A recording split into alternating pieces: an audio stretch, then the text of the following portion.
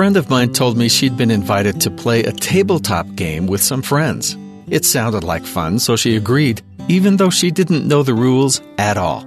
When she sat down to play, it felt like the explanation of all the finicky rules and regulations of the game took longer than it took to play. There were lots of loopholes and tricks you could use to be a better player and come out on top, but she couldn't keep track of it all. There were just too many rules to remember in the first place.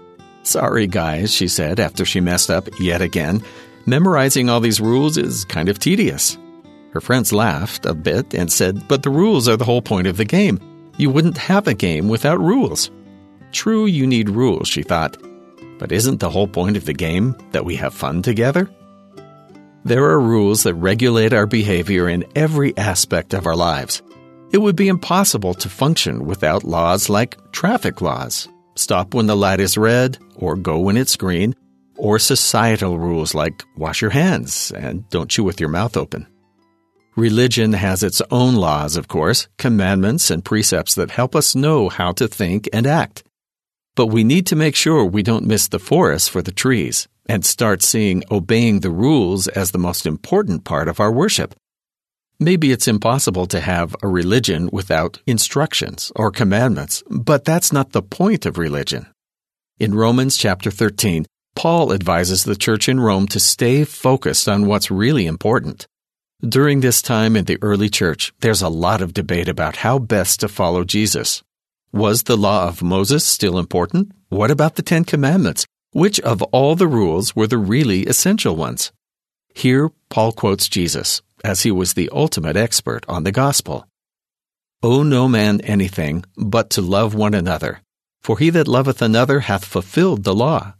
For this, thou shalt not commit adultery, thou shalt not kill, thou shalt not steal, thou shalt not bear false witness, thou shalt not covet, and if there be any other commandment, it is briefly comprehended in this saying, namely, thou shalt love thy neighbor as thyself. Love worketh no ill to his neighbor. Therefore love is the fulfilling of the law." While he was on earth, Jesus Christ taught the importance of the higher law and was the ultimate example. As the early church strove to follow and emulate him, they found that the Lord wasn't ignoring or destroying the old laws and commandments, but had fulfilled them.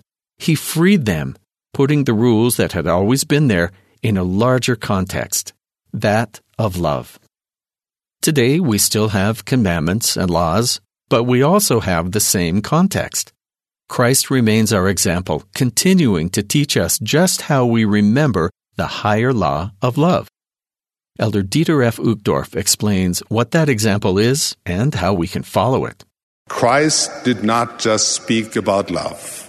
He showed it each day of his life. He did not remove himself from the crowd. Being amidst the people, Jesus reached out to the one.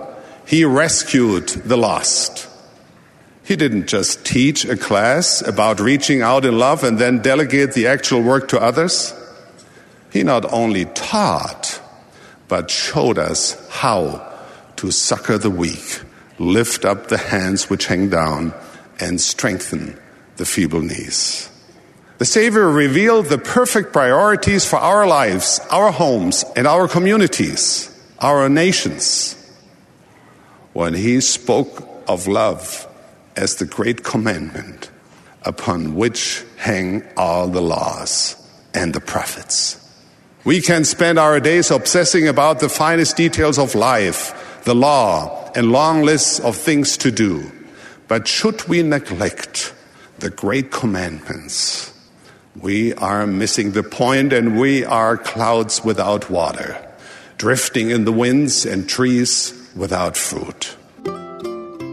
Of course, we can't ignore the commandments or guidelines we've been given, but we should never forget their source.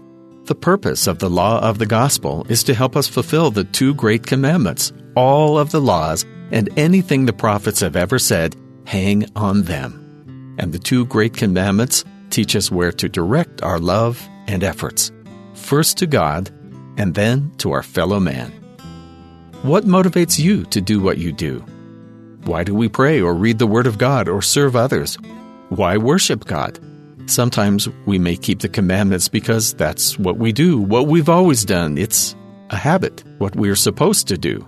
But when we're our most Christ-like, when we get closer to understanding who He is, our motivation to follow Him will always be pure love. And that's the good word.